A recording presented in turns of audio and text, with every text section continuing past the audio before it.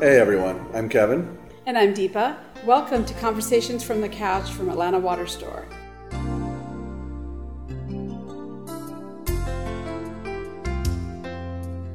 So whose idea was it to start the store? Kevin's. We actually, when we were first introduced to the product, we loved it. And it was amazing. And, we'd thrown some ideas around about what we had, found out about it and everything. But Kevin, from day one, knew that we need to introduce this to people. And the whole quest, because we've been drinking the water for almost 12 years. And during that time, and of course, we just opened 4 years ago. So up until that time, it was like, how do we do this? But it was his vision and his idea to put it all together. It wasn't a hard sell either, right? So she was a professor at the time, and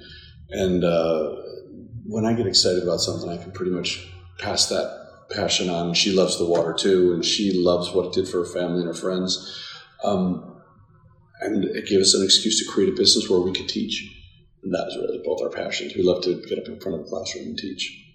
So it's my idea, and I had done businesses before, never direct sales or never anything like this.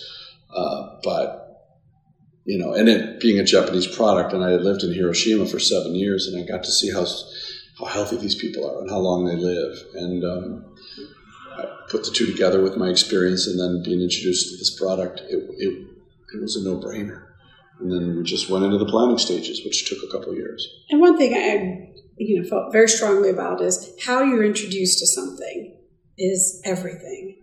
And I didn't really know how much so until we opened this business.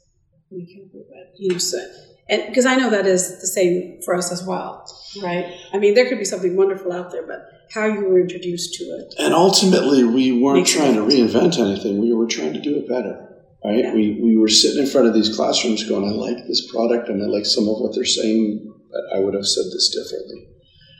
And that's the fun of it, right? How would you have said it? How do you construct an argument that makes people want to try this water? And then the water just takes it from there. Sure, giving them the water makes all the difference. So. Thank you for joining us.